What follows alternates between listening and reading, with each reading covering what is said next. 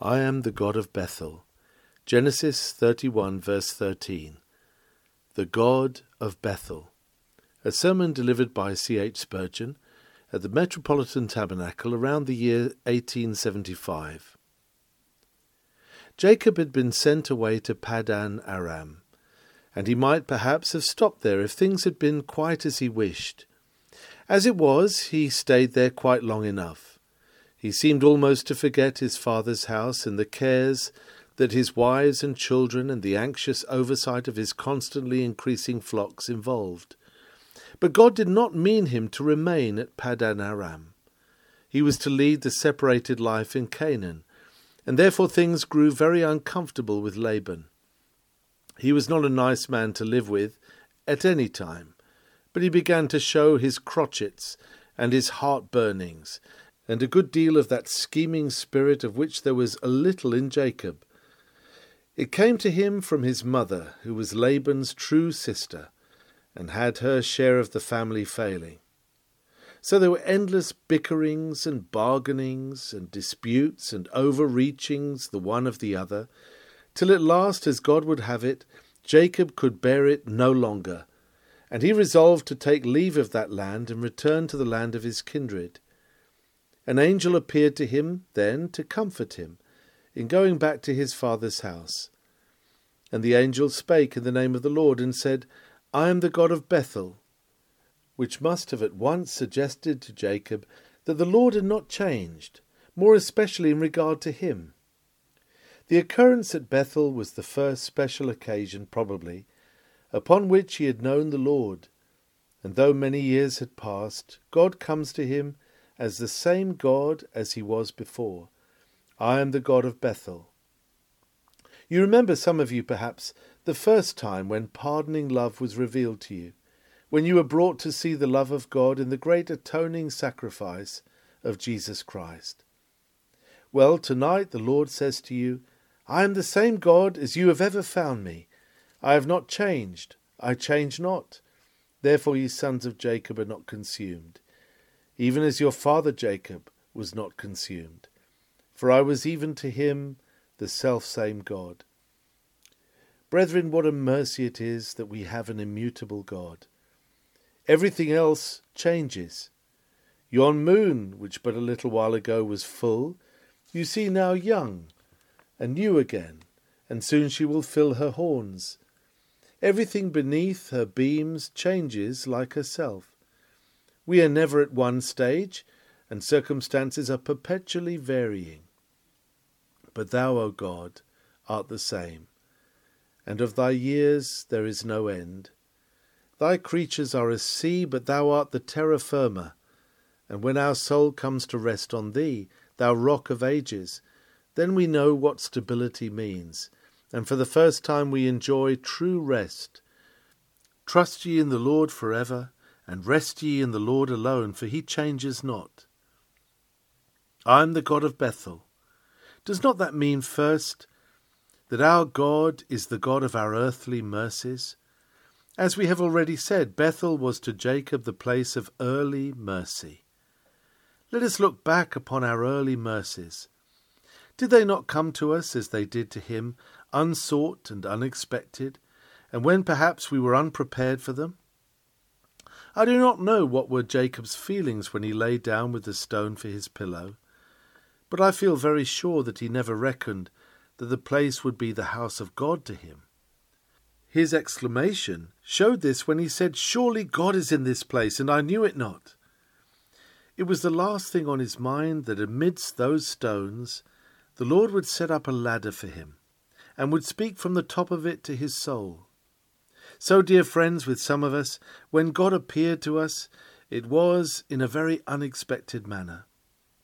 Perhaps we were not looking for him, but in us was fulfilled that memorable word, I am found of them that sought me not. We, like Jacob, were glad to meet him, but we had not expected that he would come, or come in so divine a manner, with such fullness of covenant manifestation, and such richness of grace. But he took our soul, or ever we were aware, and carried us right away from ourselves. We perhaps, like Jacob, were sleeping. God was awake. This was the mercy. And he came to us while yet our heart slept, and our mind had not felt awakened towards himself.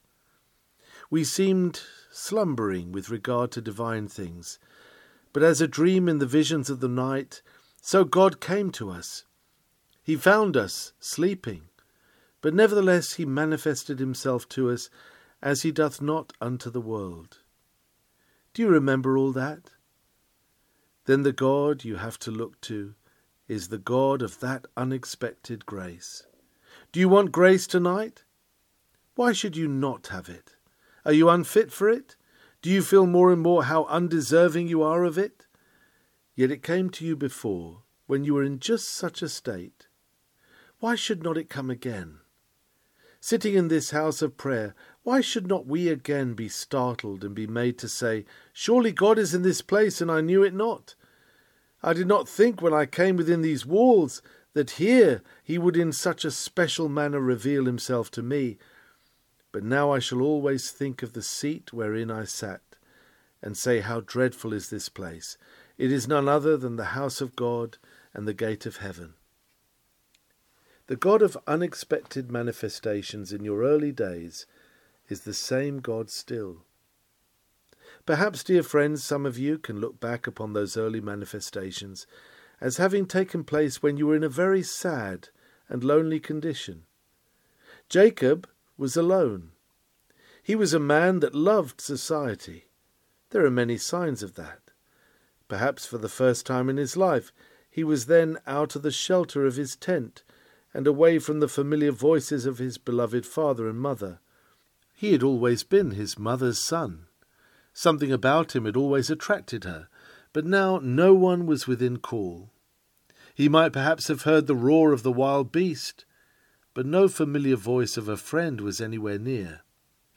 It was a very lonely night to him. Some of us recollect the first night we were away from home, how dreary we felt as children. The same kind of homesickness will come over men and women when they say to themselves, "Now at last I've got out of the range wherein I've been accustomed to go, and I've got away from the dear familiar faces that made life so happy to me." Yes, but it was just then that God appeared to him. And have you not found it so? Amidst darkest shades, Christ appears to you. Have you not had times of real desolation of spirit, from one cause or another, in which the Lord has seemed more sweet to you than ever he was before? When all created streams have run dry, the everlasting fount has bubbled up with more sweet and cooling streams than it ever did at any other time.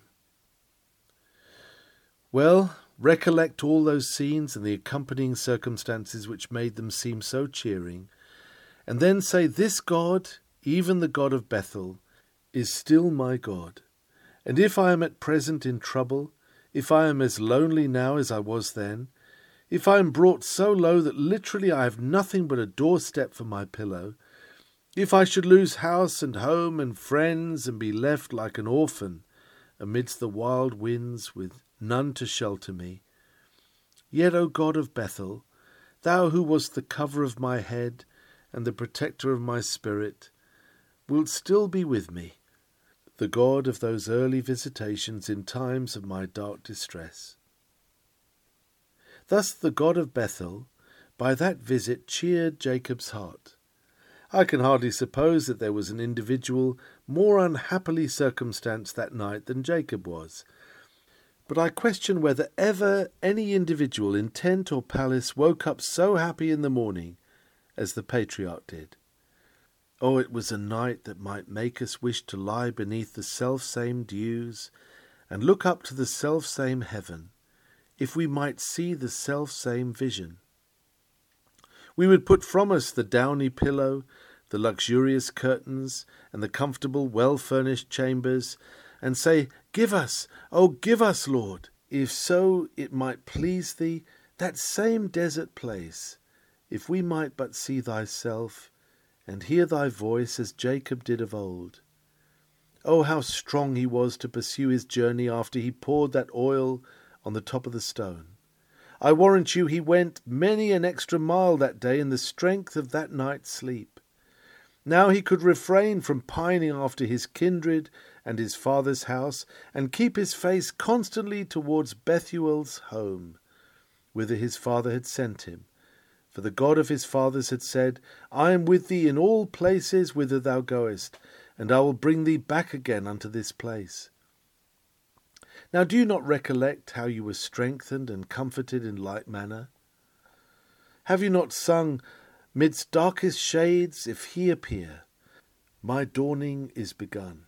He is my soul's bright morning star, and he my rising sun. Have not you found him all that you wanted, and more than you expected?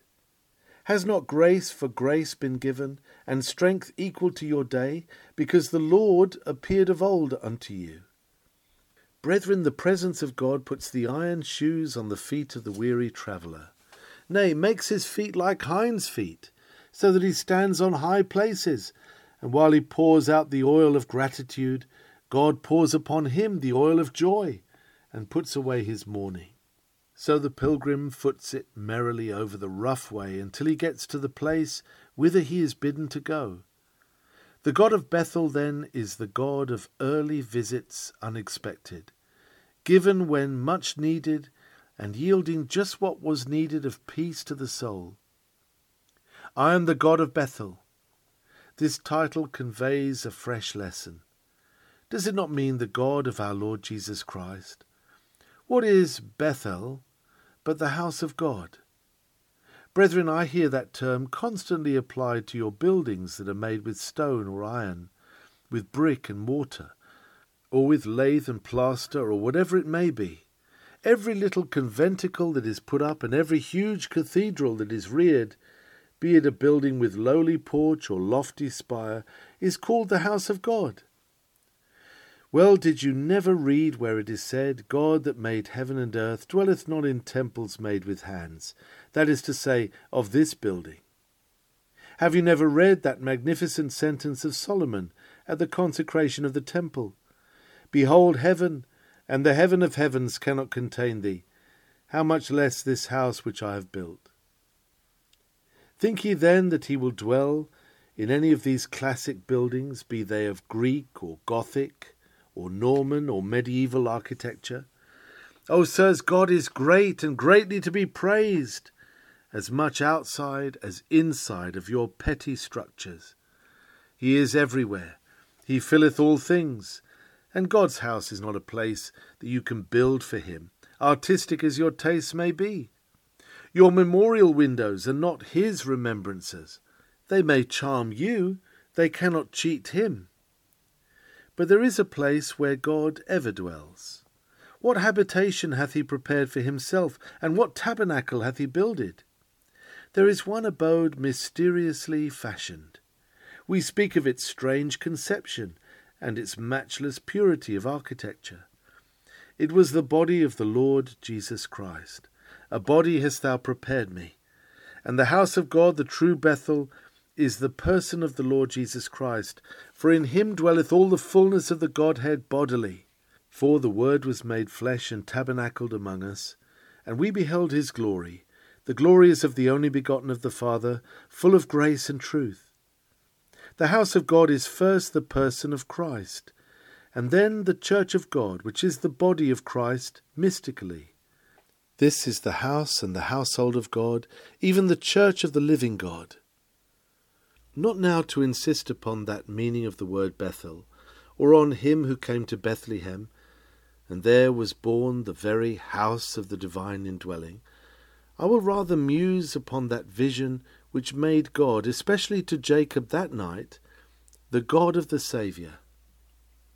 He saw the ladder, the foot whereof was on earth, and the top whereof reached to heaven, a ladder which can never be explained in any other way than as a figure of that same Christ who came down from heaven, who also is in heaven, by whom we must ascend to heaven, and through whom heaven's blessings come down to us.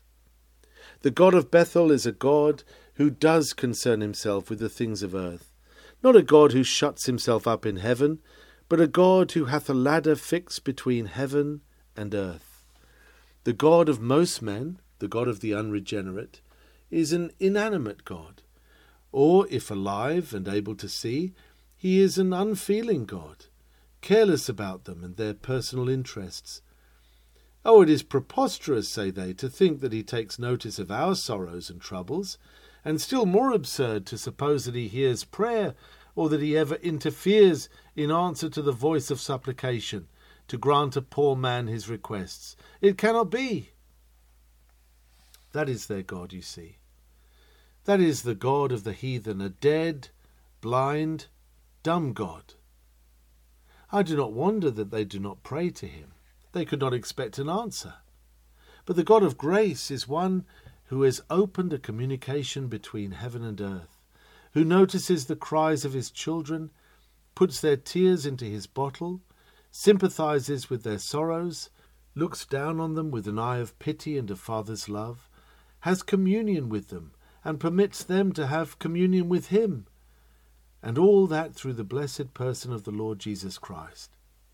See where the foot of this ladder rests on earth, for he lies in the manger at Bethlehem as a babe. He lives on earth the life of a common labourer, wearing the smock frock of toil. He dies upon the accursed tree, a felon's death, that he may be like man even in bearing the image of death upon his face. This is where the ladder stands, in the miry clay of manhood. But see where it rises, for he is equal with God, co-equal, equal in power and wisdom and dignity and holiness and every glorious attribute, very God of very God, before whom angels bow. The bottom of the ladder comes down to man, but the top of it reaches right up to God, in all the glory of the mysterious Godhead. Thus you see there is a link between the two, and the God whom we worship does hold fellowship with us, and remains no silent spectator of our griefs. Up that ladder angels ascend, and our prayers ascend, our praises, our tears, our sighs. Jesus teaches them the way. And there is a traffic downwards too, for blessings come, both rich and rare, by the way of the mediator. We shall never be able to count them. How great is the sum of them! What traffic there is on the rungs of that ladder! Upwards, O my soul, send thy messengers 1,000 times a day. But downwards, God's messengers are continually coming, mercies, favours, altogether as innumerable as the sands that are upon the seashore, and all coming down that ladder. There is a way of judgment which the swift-winged angel takes without a ladder, but the way of mercy always needs that staircase of light. No mercy or favour comes to us save through Jesus Christ our Lord, by whom we deal with God and God deals with us. That way in Jacob's dream, you will notice, was eminently a way commended to him, for the foot of the ladder was where Jacob lay, and the top of it was where God was. Have we realized this? Do you know God, my brothers and sisters, as one with whom you can speak, with whom you can speak yourself, as real to you as your husband, your father, your friend? Are you in the habit of keeping up constant communication with your God?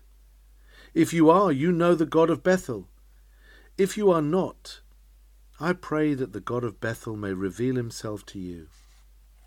You could not have had fellowship with God if there had been no Christ. Without the ladder, how could there be a connection between Jacob and God? But with the ladder, even Jesus Christ, the way is open. Open always. Open now. Oh, it has been open many and many a time.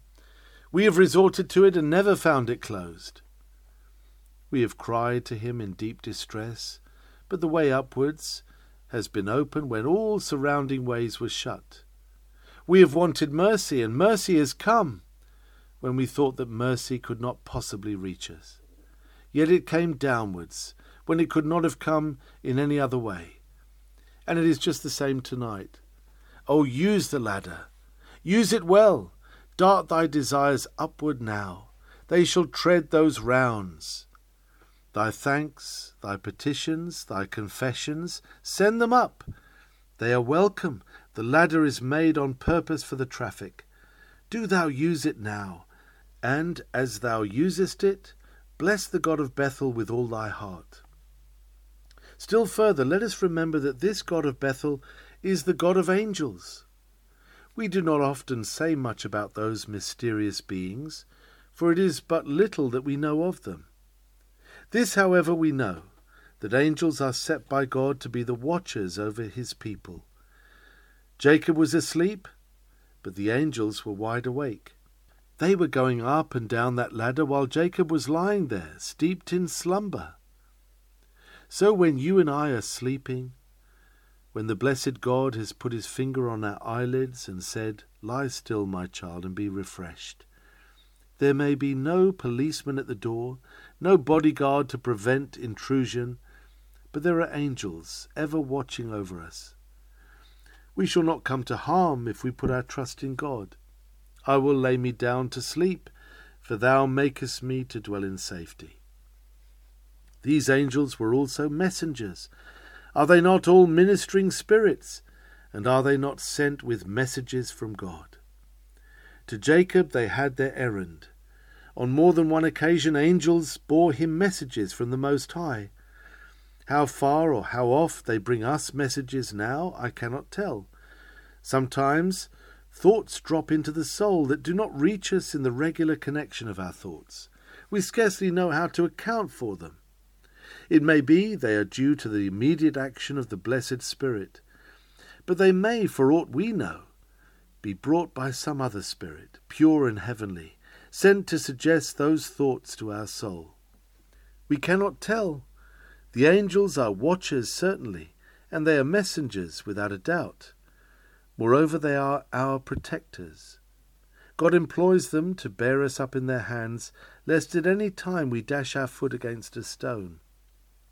We do not see them, but unseen agencies are probably the strongest agencies in the world. We know it is so in physics. Such agencies as electricity, which we cannot perceive, are nevertheless unquestionably powerful, and when put forth in their strength, quite beyond the control of man. No doubt myriads of spiritual creatures walk this earth, both when we sleep and when we wake. How much of good they do us, it is impossible for us to tell. But this we do know, they are sent forth to minister to them that are heirs of salvation, and they are in God's hands the means, oftentimes, of warding off from us 1,000 ills which we know not of, and about which therefore we cannot thank God that we are kept from them, except we do so by thanking him, as I think we ought to do more often, for those unknown mercies which are none the less precious because we have not the sense to be able to perceive them. Perhaps in mid-air at this moment there may be battles between the bright spirits of God and the spirits of evil. Perhaps full often when Satan might tempt, there come against him a mighty squadron of cherubim and seraphim to drive him back, and those strange battles of which Milton sings in his wondrous epic may not be all a dream. We cannot tell. We know they do dispute. The good angels do dispute with the wicked, and contend.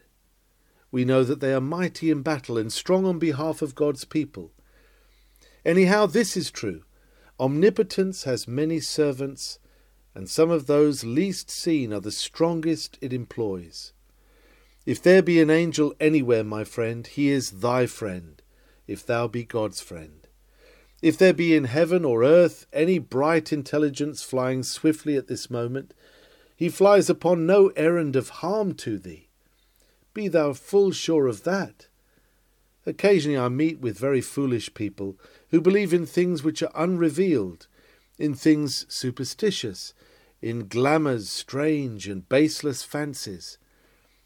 Ofttimes they are not a little frightened about, I scarcely know what, about enchantments, divinations, or sorceries.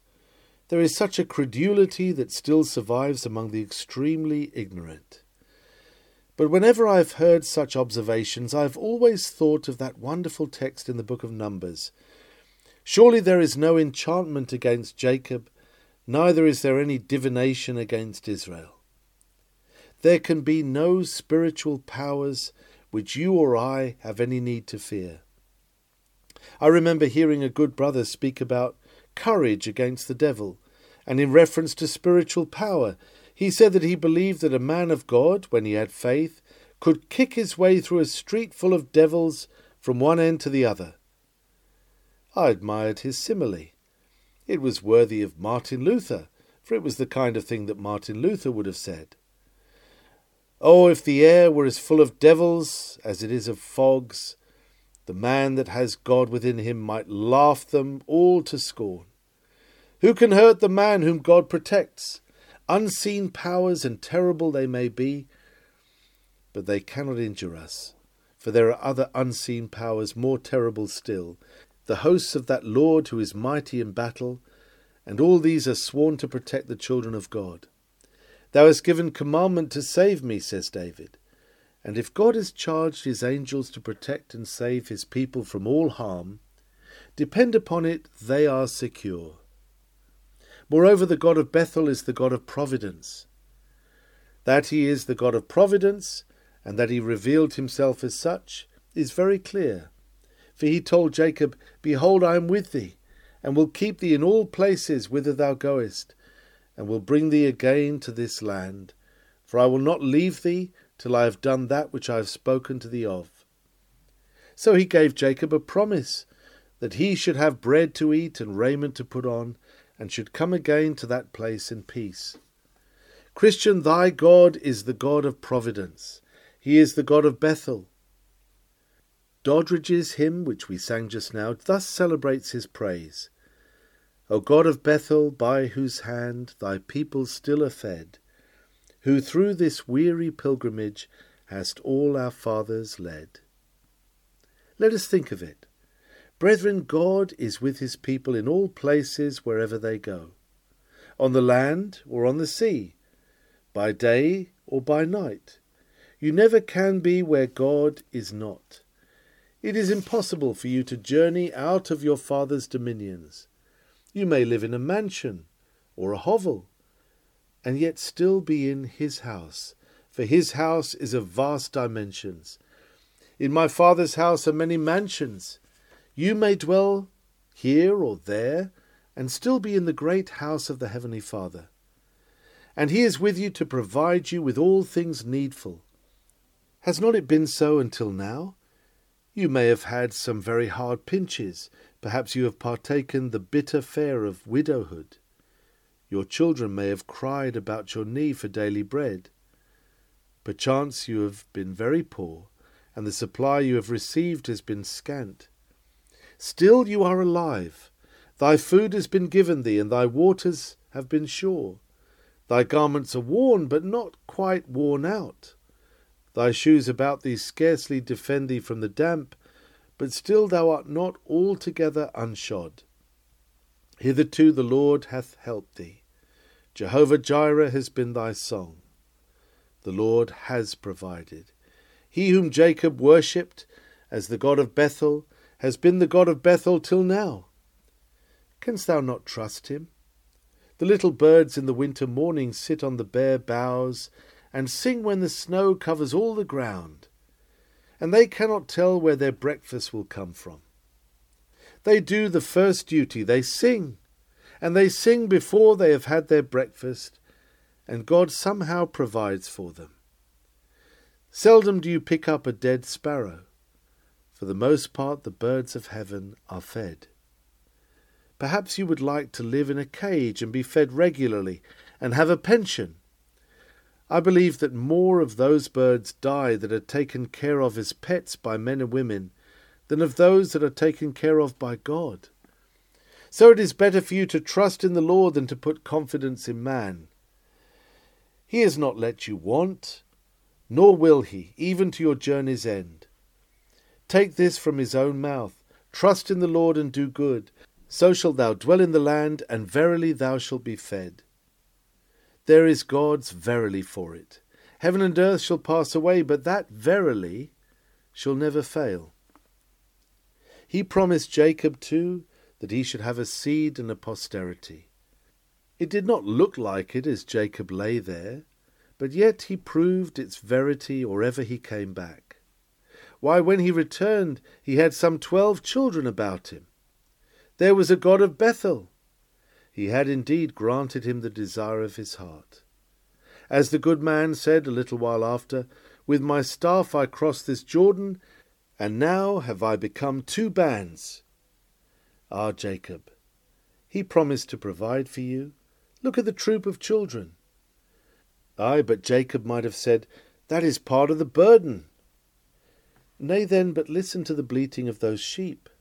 Listen to the lowing of the cattle. What meaneth that, Jacob? That is the provision that God has given me in the land of exile. Ah, and you have most of you got far more than you ever reckoned upon. You have, some of you, to thank God indeed for what he has done for you in providential things, and even those that have least have got more than they deserve. Let them recollect that, and however poor we may be, we shall never be as poor as we were when we were born. We brought nothing into this world. Come as low as we may, we shall have enough to float us into heaven. Depend upon that. Just enough manna to last until we get across Jordan, and then we shall eat of the old corn of the land that floweth with milk and honey. But God has also promised Jacob that he would bring him back to that place again. And that was another engagement of providence, that he was to go there and be brought back again. And by this should it be known that he was the God of Bethel. Now this really looked at one time very unlikely. 7 years he had to serve for Rachel, and then got Leah instead. So there were 7 more years to serve for Rachel.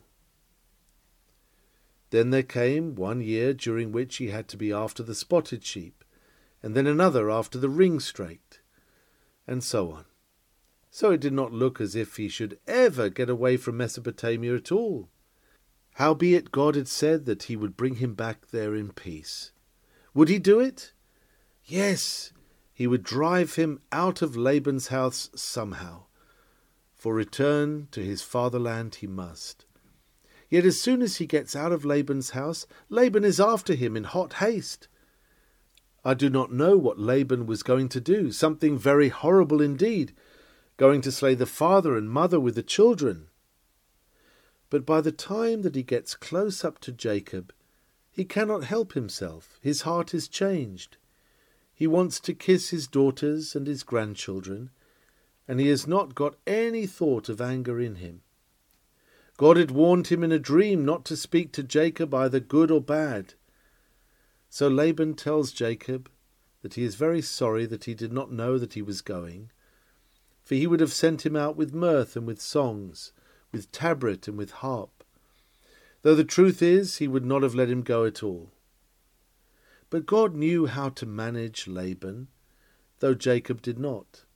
And when Jacob left Laban's land, Jacob had dwelt long enough in Laban's land, and so he was never once to pass into it again. For they had left a heap of stones, and that reminded them that neither of them was to go over those stones to hurt one another. And they said, the Lord watch between us when we are absent from one another.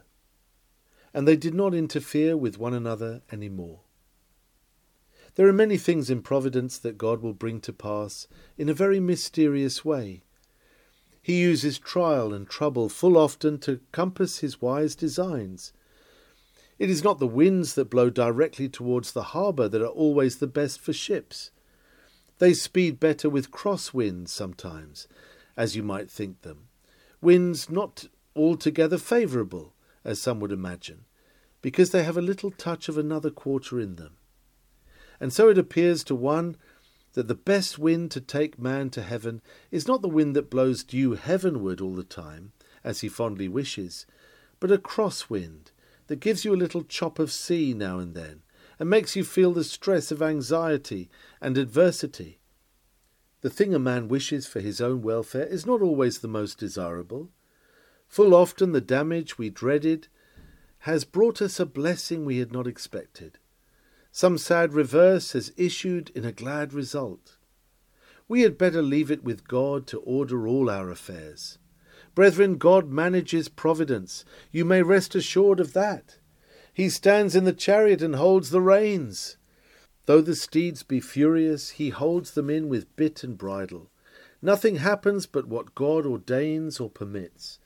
Nothing, however terrible it may seem, can thwart his everlasting purposes of mercy, or turn aside one of his dear children from the eternal inheritance to which he has appointed them all. Rest ye in the Lord, for the Lord liveth, and the Lord reigneth. Stay yourselves upon him. Nothing can hurt you. Make him your refuge, and you shall find a most secure abode, and rejoice in the God of Bethel, who is God of providence. Next to this, the God of Bethel is the God of the promises. What a many promises he made that night to Jacob, yet he kept them all. So the God of Bethel is to you and to me the God of promises. The everlasting covenant was confirmed to Jacob.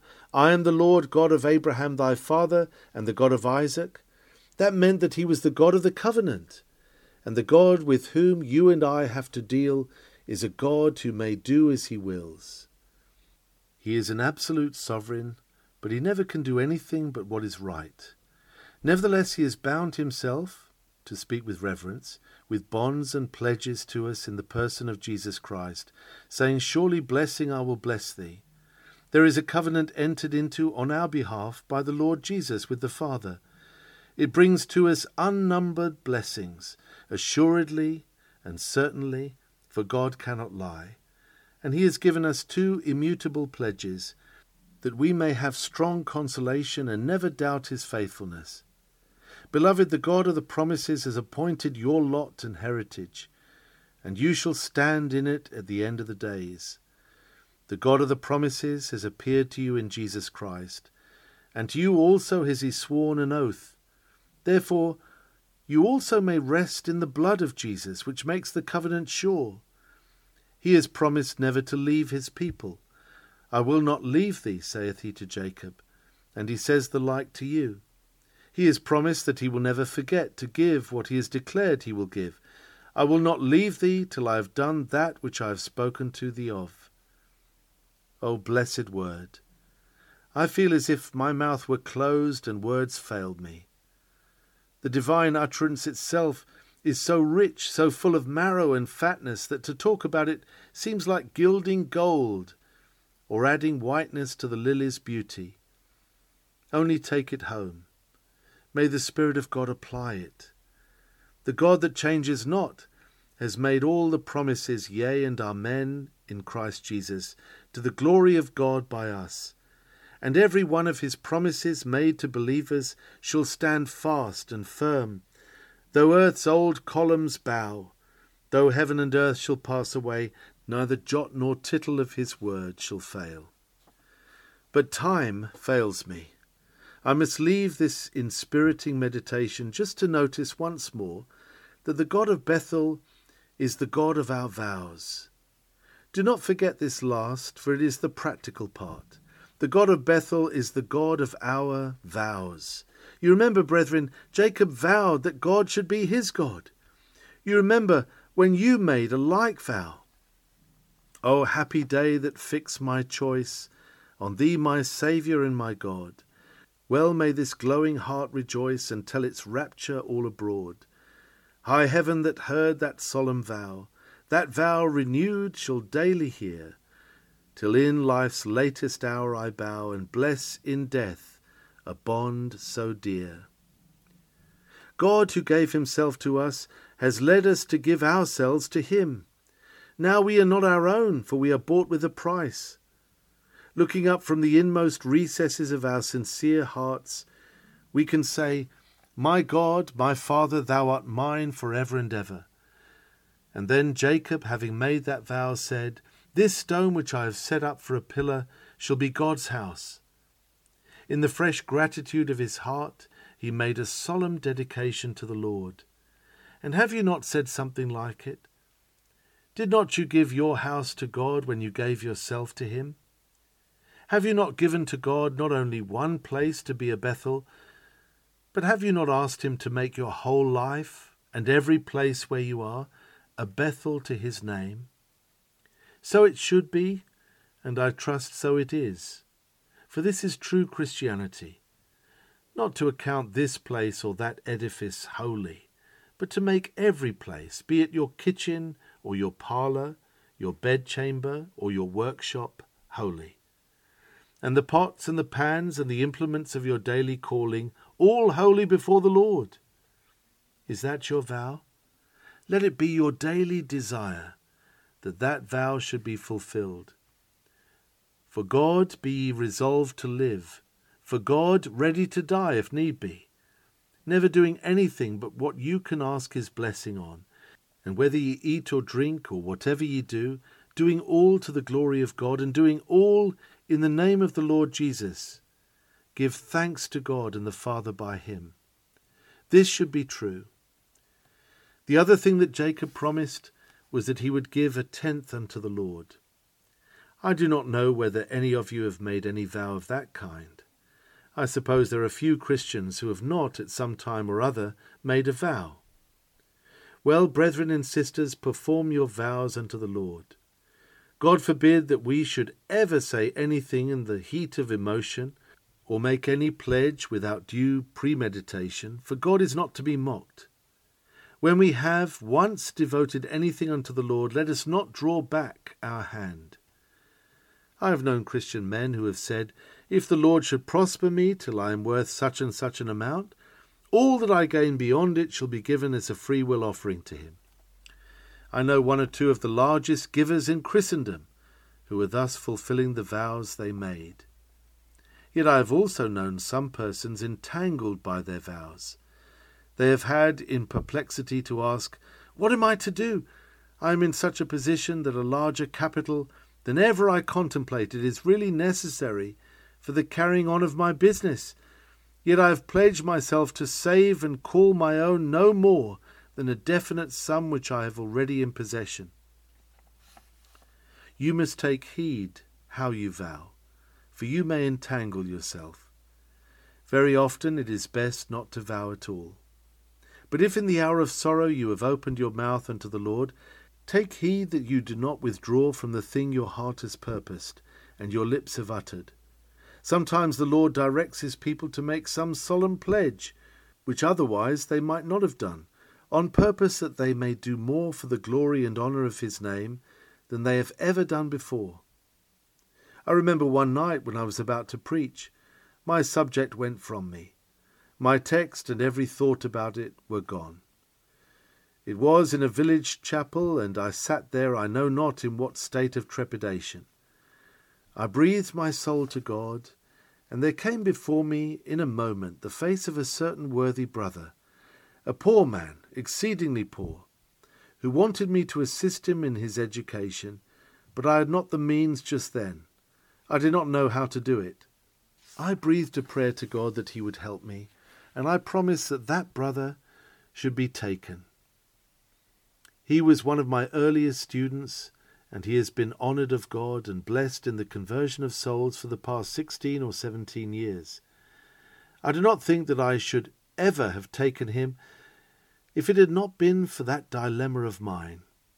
And when I had vowed the vow unto the Lord that I would find the money for him, even if I went without myself, my sermon came back to me, and I preached with pleasure, and I hope with profit.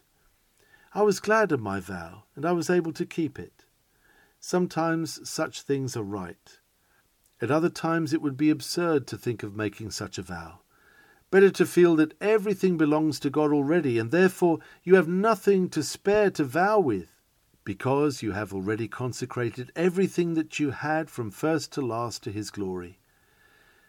Yet if you ever do set up an Ebenezer in your pilgrimage, be sure to pour some oil out of your cruse at the time to hallow it, as Jacob did. Then the vows you have ratified will be sweet to look back upon. The God of Bethel, who remembers the vow that thou vowedst unto him, will be the more precious unto thy soul. I should not wonder if that woman who poured the alabaster box of ointment on Christ's head used often to think what a blessed thing it was that she did. I am sure that there was not one time in all her life that she ever said, "Oh, how handy the money of that alabaster box would come in now. I wish I had not spent it." No, she would think it over oftentimes. Perhaps she became a poor woman afterwards. At any rate, Christ was gone, and she would say, "Oh, how glad I am that when the opportunity offered, I seized it." Though Judas said, "To what purpose is this waste?" she did not care much about Judas. She would say, "I anointed my blessed Master and filled the house with the sweet perfume, and I am glad I did it, and I shall be glad even when I see his face in heaven." So will you often feel. Take no credit to yourself for anything you do. That we could never tolerate. Yet be thankful if the Lord leads you in his providence and enables you by his grace to do something special for him. It will make you think with all the more sweetness of the God of Bethel as you read of the way in which God accepts your votive offering. For my text runs like this: "I am the God of Bethel, where thou anointedst the pillar, and where thou vowedst a vow unto me." So the vow is part and parcel of the title which God loves to remember, and would have us lovingly remember too. Dear friends, I am afraid there are some among you who do not know the God of Bethel. Let me tell you that he is the God you want, the God of Jesus Christ. Jesus Christ is the only ladder for your poor souls to get to heaven by. This is a ladder with easy rounds. It is a ladder strong enough to bear the biggest sinner that ever tried his weight on it. And if thou wilt but come and trust Jesus, thou shalt get up that ladder, even to the place where Jehovah dwells in all his purity, and thou shalt be with him forever and ever. Amen.